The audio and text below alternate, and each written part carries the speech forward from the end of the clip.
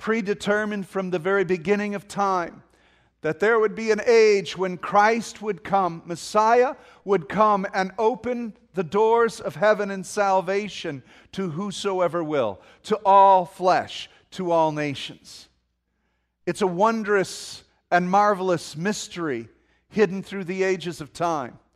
It's a display of God's love at the magnitude that angels could not even dream, nor could anyone understand, but was hidden within the mind and heart of God, that Messiah, His Word, would become flesh and dwell among us, so that He could remove the sin barrier between us and the Father, so that His very Spirit could now dwell in us and make us sons of God. What a wonderful, wonderful thing. We've seen that in chapter 1. We looked at it in chapter 2, how God made out of Israel one new man.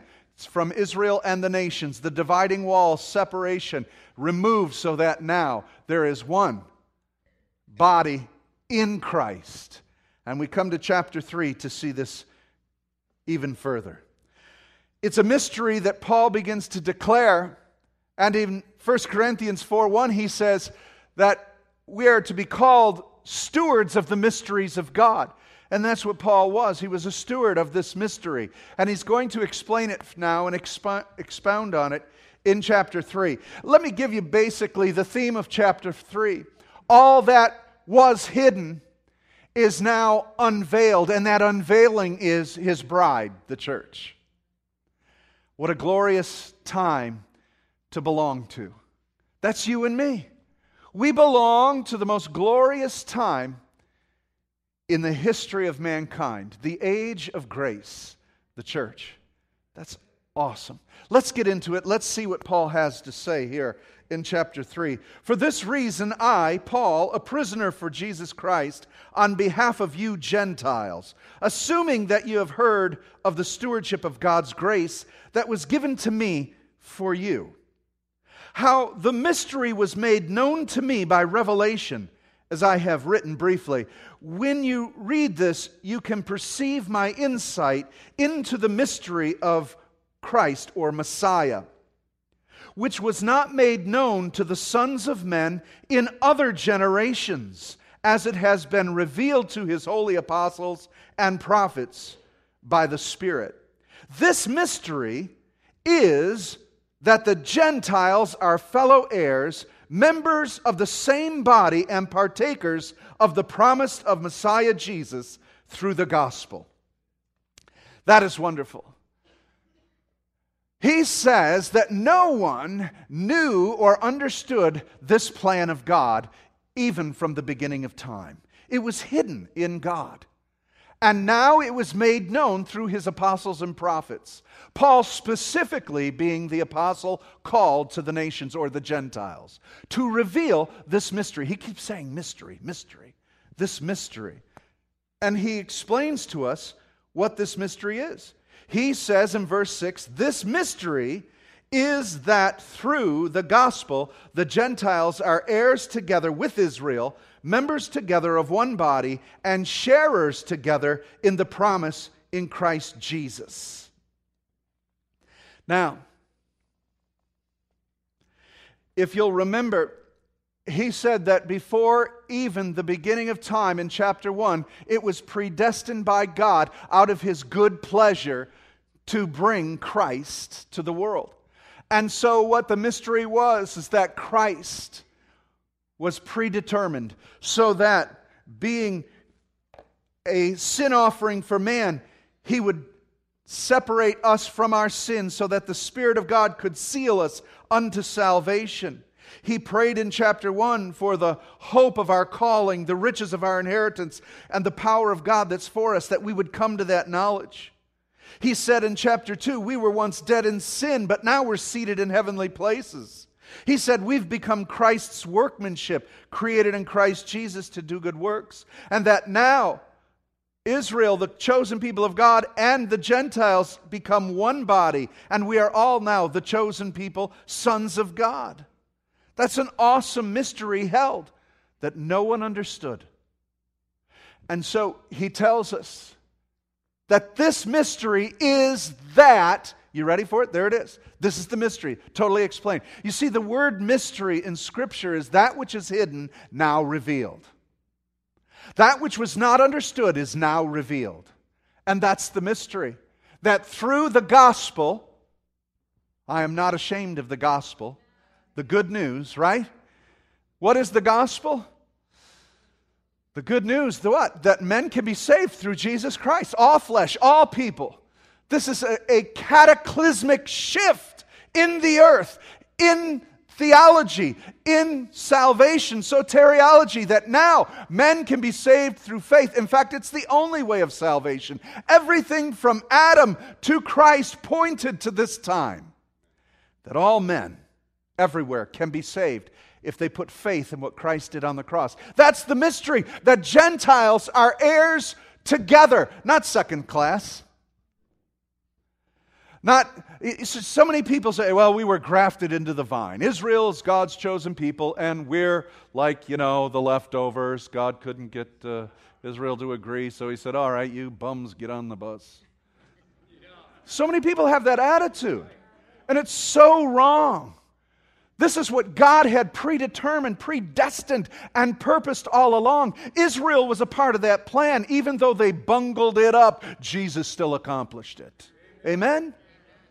And so this is God's purpose, that here's the mystery hidden from all time. Let's get it right so we don't miss it. That Gentiles are heirs together with Israel. It always amazes me how people always say, well, Israel's God's chosen people. So am I! How about you? We are God's chosen people. And so, members together of how many bodies? One body. And sharers together in the promise of Christ Jesus. We are one body in Christ Jesus. Now, he goes on and he says this. Let's read it as he speaks of what his purpose is. Of this gospel I was made a minister according to the gift of God's grace, which was given me by the working of his power. To me, though I am the very least of all the saints, this grace was given to preach to the Gentiles the unsearchable riches of Christ, and to bring to light for everyone what is plain of the mystery hidden for ages in God who created all things. All right? So there again, he reiterates this mystery was hidden from all things, all people. It was hidden in God. Did you know the angels didn't even know this plan? Nobody knew this plan. Nobody. The prophets of old prophesied about it. Peter said they searched intently into their words and did not know the times of Messiah. They didn't know it. And Peter goes on to say, and in which things even the angels look into. It was a hidden mystery that God held. And Paul's saying, by the grace of God, I was called to bring this revelation to all people. And the apostles and prophets. So Paul's the apostle to the Gentiles. Do you know who the apostle to the Jews was? Peter. Scripture tells us that Peter's the apostle to the Jews and Paul's the apostle to the Gentiles. Now, don't you think God's a little backwards on that one? Isn't that kind of funny? Now, who was the rabbi? Who was the scribe? Who was the Pharisee of Pharisees? Paul. Don't you think God would be smart enough to use Paul to go to the Jews? No, God was smart enough to use the one who could argue with the Jews for the sake of the Gentiles. And don't you love it? God made Peter, that rough, gruff fisherman, the apostle to the Jews and to the religious folks. Isn't it like God to mess things up? I'd have preferred it this way. How many of you have had that discussion with God? Could have been made a little easier, Lord. He knows what grit of sandpaper to use to begin polishing and cutting back on the flesh, doesn't he? And so Paul is, again, the steward of this mystery. Now, this is interesting. He says that he was given the unsearchable riches of Christ for the Gentiles to bring to light for everyone what is the plan of the mystery hidden for the ages in God who created all things. All right? So he needs to reveal the plan or the administration of this mystery. What's interesting is if you look at the mystery hidden, that Christ would come so that the Gentiles could be saved, it reveals 7 mysteries that no one fully understood, because it opens up these understandings. Let me help you consider the administration of this mystery of Messiah coming to save the world. The first one is that Jesus is Messiah.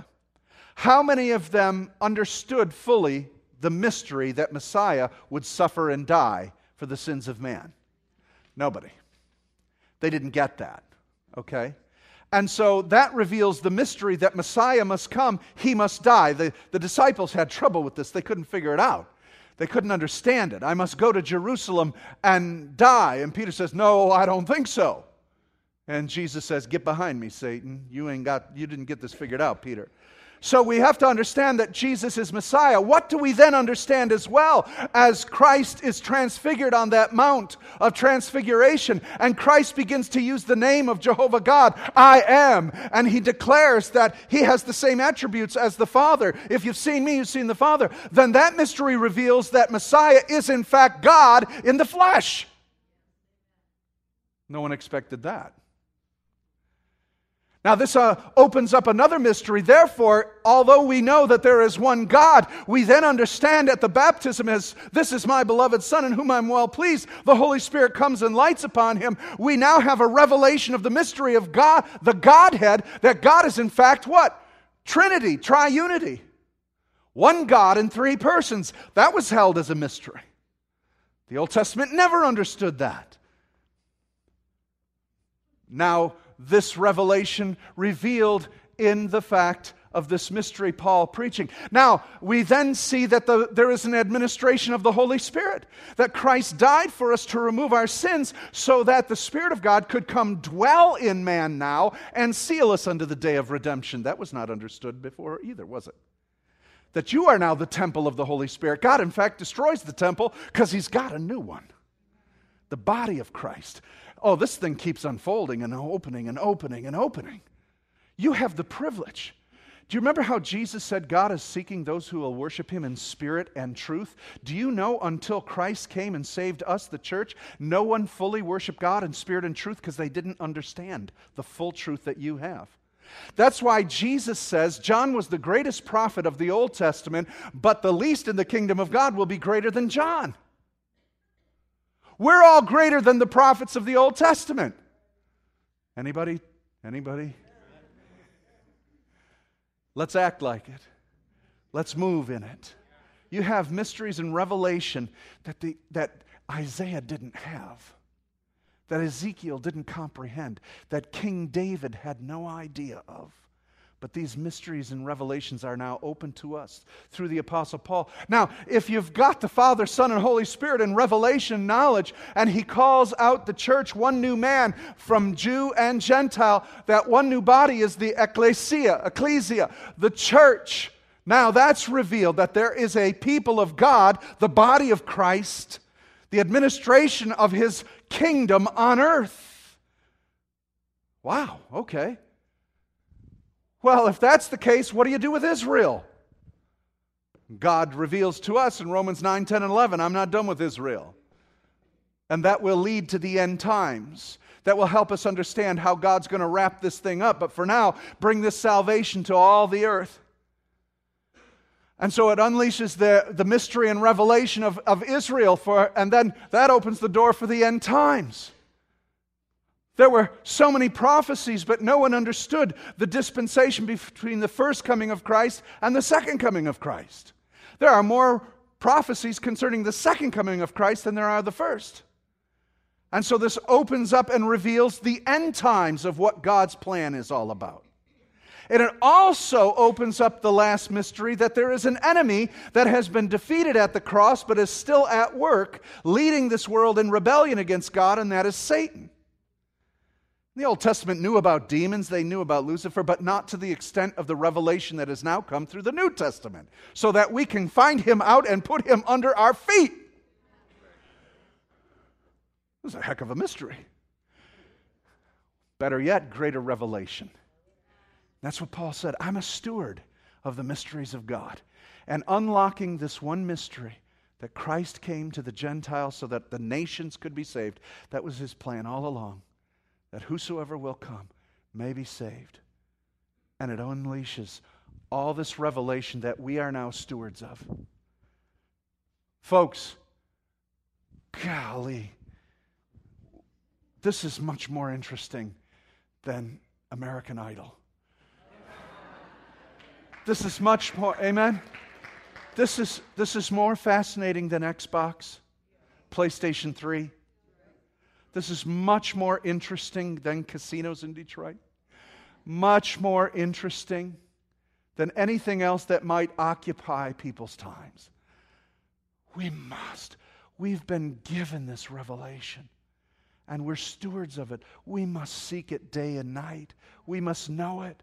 Finding this pearl of great price, we should sell everything to know its riches and to have it. Oh, I encourage you, as Paul is saying, wake up to the knowledge of what is yours in Christ Jesus. Amen? Now, let's go on and see what else he had to say about it in verse 10. So that through... Wait, these are Jimmy's glasses. Whoa, don't do that to me, Jimmy.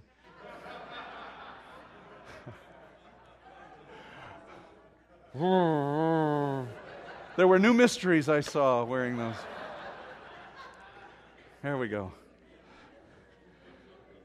So that through the church, the manifold wisdom of God might now be made known to the rulers and authorities in heavenly places. Can you imagine that? The dimension of this revelation. Now knowing what was hidden in God. You know God's heart. You know the secret God held in His heart for thousands and thousands of years. He kept it from the angels. He kept it from all mankind. You know it. And in this time that was predestined, that was purposed in God's plan for man, we live in it. And it says the reason He held it is so that now we could instruct the angels. So that through the church, that's us, the manifold wisdom, the multifaceted wisdom of God might be made known to the rulers and authorities in heavenly places. Oh my goodness. What can you teach an angel? How to fly? What can you teach an angel? Let me ask you this. What does an angel need to know? Is there a dimension of God that these angels have no clue into? Relationship and love. What angel did Jesus die for? None. Do you see the demonstration of love for us? That these angels cannot comprehend. They look at you and they can't imagine to know that love. They're faithful to serve their Lord, but they cannot call Him Savior. They will join in the celebration of a single soul that gets saved. They begin to glorify God's love through Christ, that another lost soul is found. They look into this mystery of God, and they cannot comprehend a love like this. And to those fallen principalities and authorities and rulers of darkness, they scream and grit their teeth against this love that God demonstrated. We're teaching, the church is teaching, this cosmic realm of angels, both fallen and holy, what the love of God is all about. Let's school them. Let's teach them this love. Let's have such a love for God that we begin to move with such holy reverence and power for the sake of bringing lost souls to Christ. That's why God opened this time for us, that we would teach and demonstrate this love, and we would be called His sons. Now, Paul thinks this is so amazing that he wants to pray for us. So let's have him pray for us right now. Verse 14, for this reason, I bow my knees before the Father, from whom every family in heaven and on earth is named. Let me just stop there for a minute. We're His family. We're called the sons of God. We're His bride. We're married to Him. We're His body. We belong to Him. And He tells us of the resurrection of Christ because He says, in whom every family in heaven and on earth is named. Those who have gone before us are in heaven in His presence. There's one body of Christ. A great heavenly host of believers redeemed by the blood of the Lamb are in the presence of Christ now. And there's a body of Christ here on the earth. There is a body in heaven and on earth. You don't fight alone. You don't walk alone. Our hope is there in heaven. There's a great cloud of witnesses that are cheering us on and declaring the will of God. And as one body, we're declaring the will of God from heaven. And he goes on and he says this, that according to the riches of His glory, He may grant you to be strengthened with power through His Spirit in your inner being, so that Christ may dwell in your hearts through faith, that you may be rooted and grounded in love, may have strength to comprehend with all the saints what is the breadth and length and height and depth, and to know the love of Christ that surpasses knowledge, that you may be filled with all the fullness of God.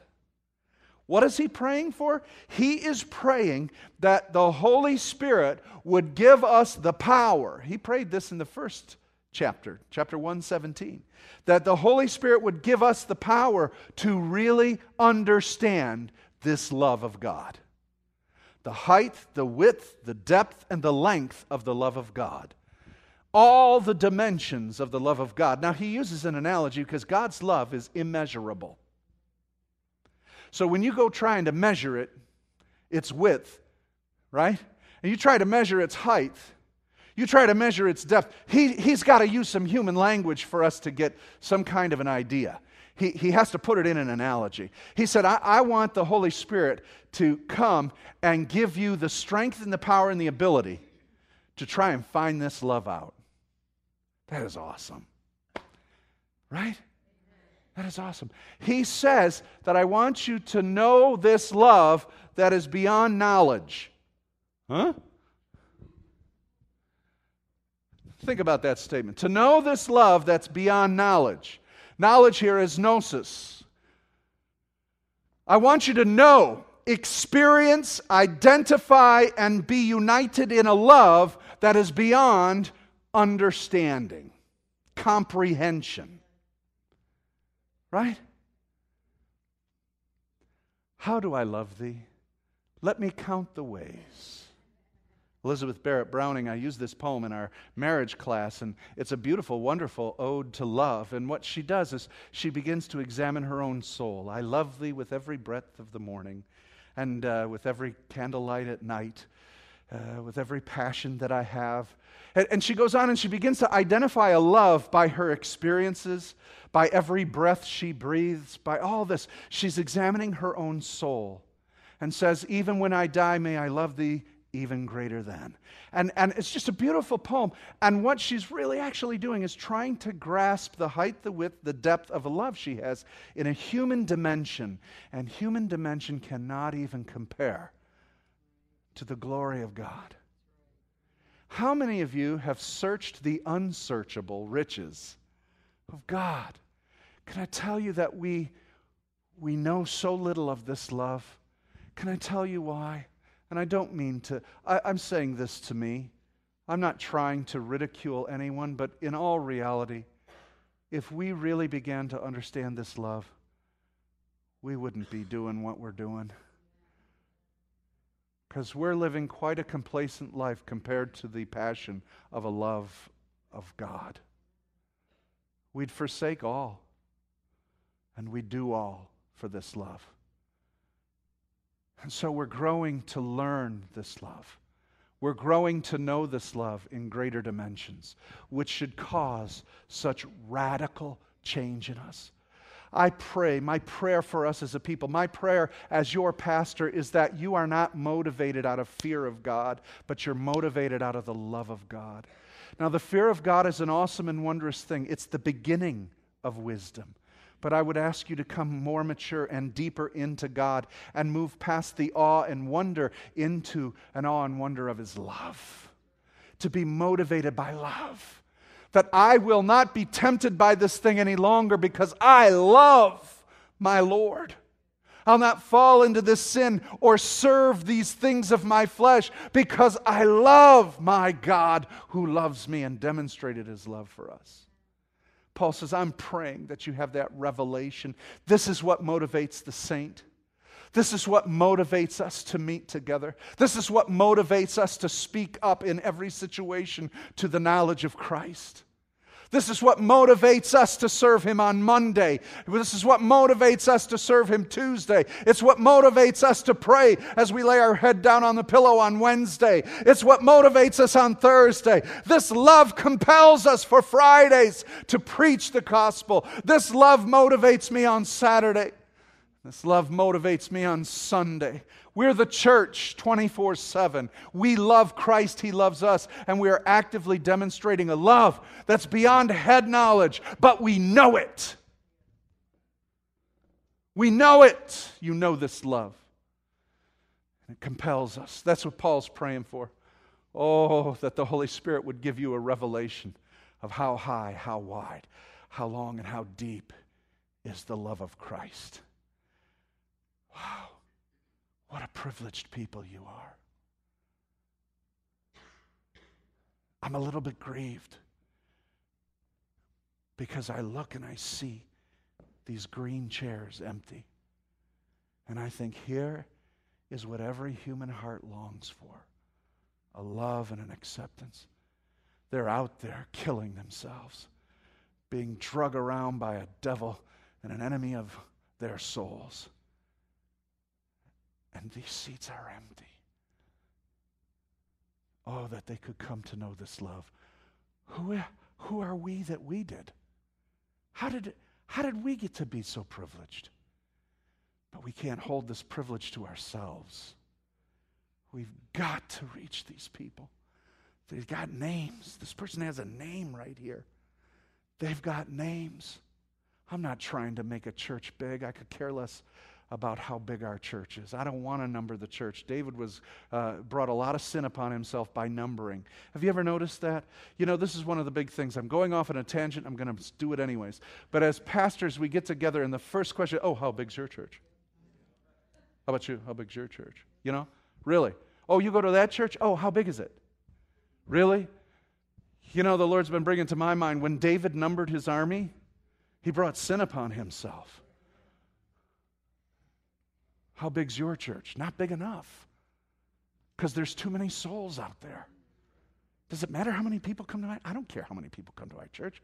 I want to be a people of God who care about Jesus. Amen? And that we're growing in discipling the Lord. But we've got to reach those people. Let's reach them. If they all go to other churches, hallelujah, praise God. Let's just be about the Lord's business. Amen? Can we do this? Can we save souls whether they come here or not? It's not about building this building. It's building the kingdom. How wide, how long, how high, how deep is the love of Christ? We conclude with this. He goes on and he says now that this love that you would know is the love of Christ, that you may be filled with all the fullness of God. Now, what he's saying is that if the love of God dwells in you richly, you understand this love. What this love is not a feeling, it's not an emotion, it is a person. It's Jesus Christ Himself, who is the fullness of God. What dwells in us is not warm fuzzies, but Christ Himself, who is the love of God. The love of God compels me. That same love that brought Christ to the cross for the world is in me. It's Christ Himself beckoning to a dying world, going to the cross for a dying world. That same Spirit dwells in me. The Spirit that raised Christ from the dead dwells in me. There's nothing that should be stopping us to bring this gospel to our neighborhood and to the world. Oh, we've got to come alive to Christ. I know we all want to feel the warm fuzzies and love of Jesus. Could I encourage you to feel Christ himself in us? The hope of glory. He goes on and he says this in verse 20. Now to him who is able to do far more abundantly than we could ask or even think, according to the power that is at work within us, to him be glory in the church and in Christ Jesus throughout all generations, forever and ever. Now unto him who is able to do far more to do exceedingly abundantly above all that we could ask or imagine. Unto him who's able to do this. He prayed the power of the Holy Spirit would get people to understand this love. And now he says, oh, he's able to. He's able to give you an understanding of the love of God, which is Christ himself, above what you could even ask or imagine. Now here's what's so awesome. This is what's amazing. He said, my God, how many of you believe God can do it beyond what you could even ask? What you could even imagine? You can't even think far enough in advance to what God could do. You can't even dream up the most incredible dream beyond where God could work. And may I say that God is answering some of your prayers, but he's answering them beyond what you could ask for and even imagine, and you're thinking he's not hearing. I've done this once or twice. I've grumbled about God's answering my prayers. And when things happen, maybe years later, he had orchestrated something so far beyond what I even asked or could have imagined. Who are we to doubt God? Sometimes, most of the time, he's at a level of answering your prayers beyond what you ask. Could you imagine if God answered just what we asked? Ooh, we would be in trouble. But he moves in a realm beyond what we ask or could even imagine. But this is what I love. According to the power that is at work in you, in us. He partners with us. Are you kidding me? It's like running a sack race with us. How many of you remember picnics where you each had a foot in a sack and you're running like this? And you ever get stuck with the guy that can't do that? Or they tie their feet together? That's us and Jesus. Come on, Tim. You're going too fast. He will do and answer our prayers according to the power that's at work in us. The very power of his Holy Spirit, who is the Parakletos, which means called alongside of. He won't do it for us. He'll do it with us. All of this is training to rule and reign with him. When you pray a prayer, get ready to answer it with him. God do this, God do that, God do this. I'd be happy to. Come on. No, you do it. No, you do it. How about we do it? Right? When we pray for healing, brothers and sisters, we go, oh, where are you, God? Come on, show up. He said, I'll show up through you, with you. Keep praying, keep operating, keep learning, keep growing. Together, God is maturing us, using us, developing us. You're the answers to someone else's prayer. Me and God. Hallelujah, we need God in there. Right? But unto him who is able to do exceeding abundantly. Not just exceeding, but he throws in an abundance on that exceeding. That's a lot. Exceeding abundantly above all that we could ask or even imagine, according to the power that is at work with us. And listen, if that power is at work in the church, this is what he ends on. This doxology, which is tremendous. To him be glory in the church and in Christ Jesus throughout all generations. There should be glory in the church. The presence and weight of God should be in the people of God, who are doing exceeding abundant exploits for God. Where do we rate in that? Could I challenge us today? If we had a scale of exceeding abundantly exploits for God, where do we rate? Where's our level of faith? What are we doing as a people of God? Well, we meet together once a week. That's pretty good. I know it's a miracle. Amazing. Sing a few songs, listen to a guy talk. Awesome. That's beyond. Could you imagine God? This is more than I ever expected. They're meeting together and singing. Wow. It's a little sarcasm. Sometimes it goes a long way. I'm challenging us as a people. And can I say this is not good enough for this verse? This is not glory in the church. I understand it's a cumulative glory throughout the ages. I understand that. But may I say that if we would trust God, and if we would press in, all of you, you're such a cool group of people. You're so unique. Each of you has this wonderful, unique diversity and background that God saved you from. You all have these awesome gifts. You ought to get to know each other. This is an amazing group of people. I am so serious.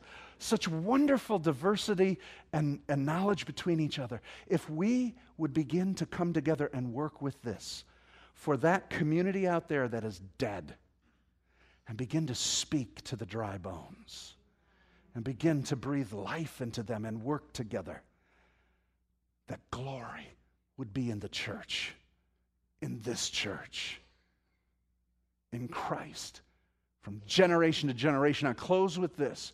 He called us to that. In that statement of from generation to generation, we are included to that glory. Whatever glory was in the first day of the New Testament church is supposed to last till the last day of the New Testament church. That glory is ours. Let's live it. Let's pray for it. Let's seek it. In Jesus' name. Are you with me? Amen and amen. Let's stand together and thank God. Hallelujah. Thank you, Jesus. Father, we belong.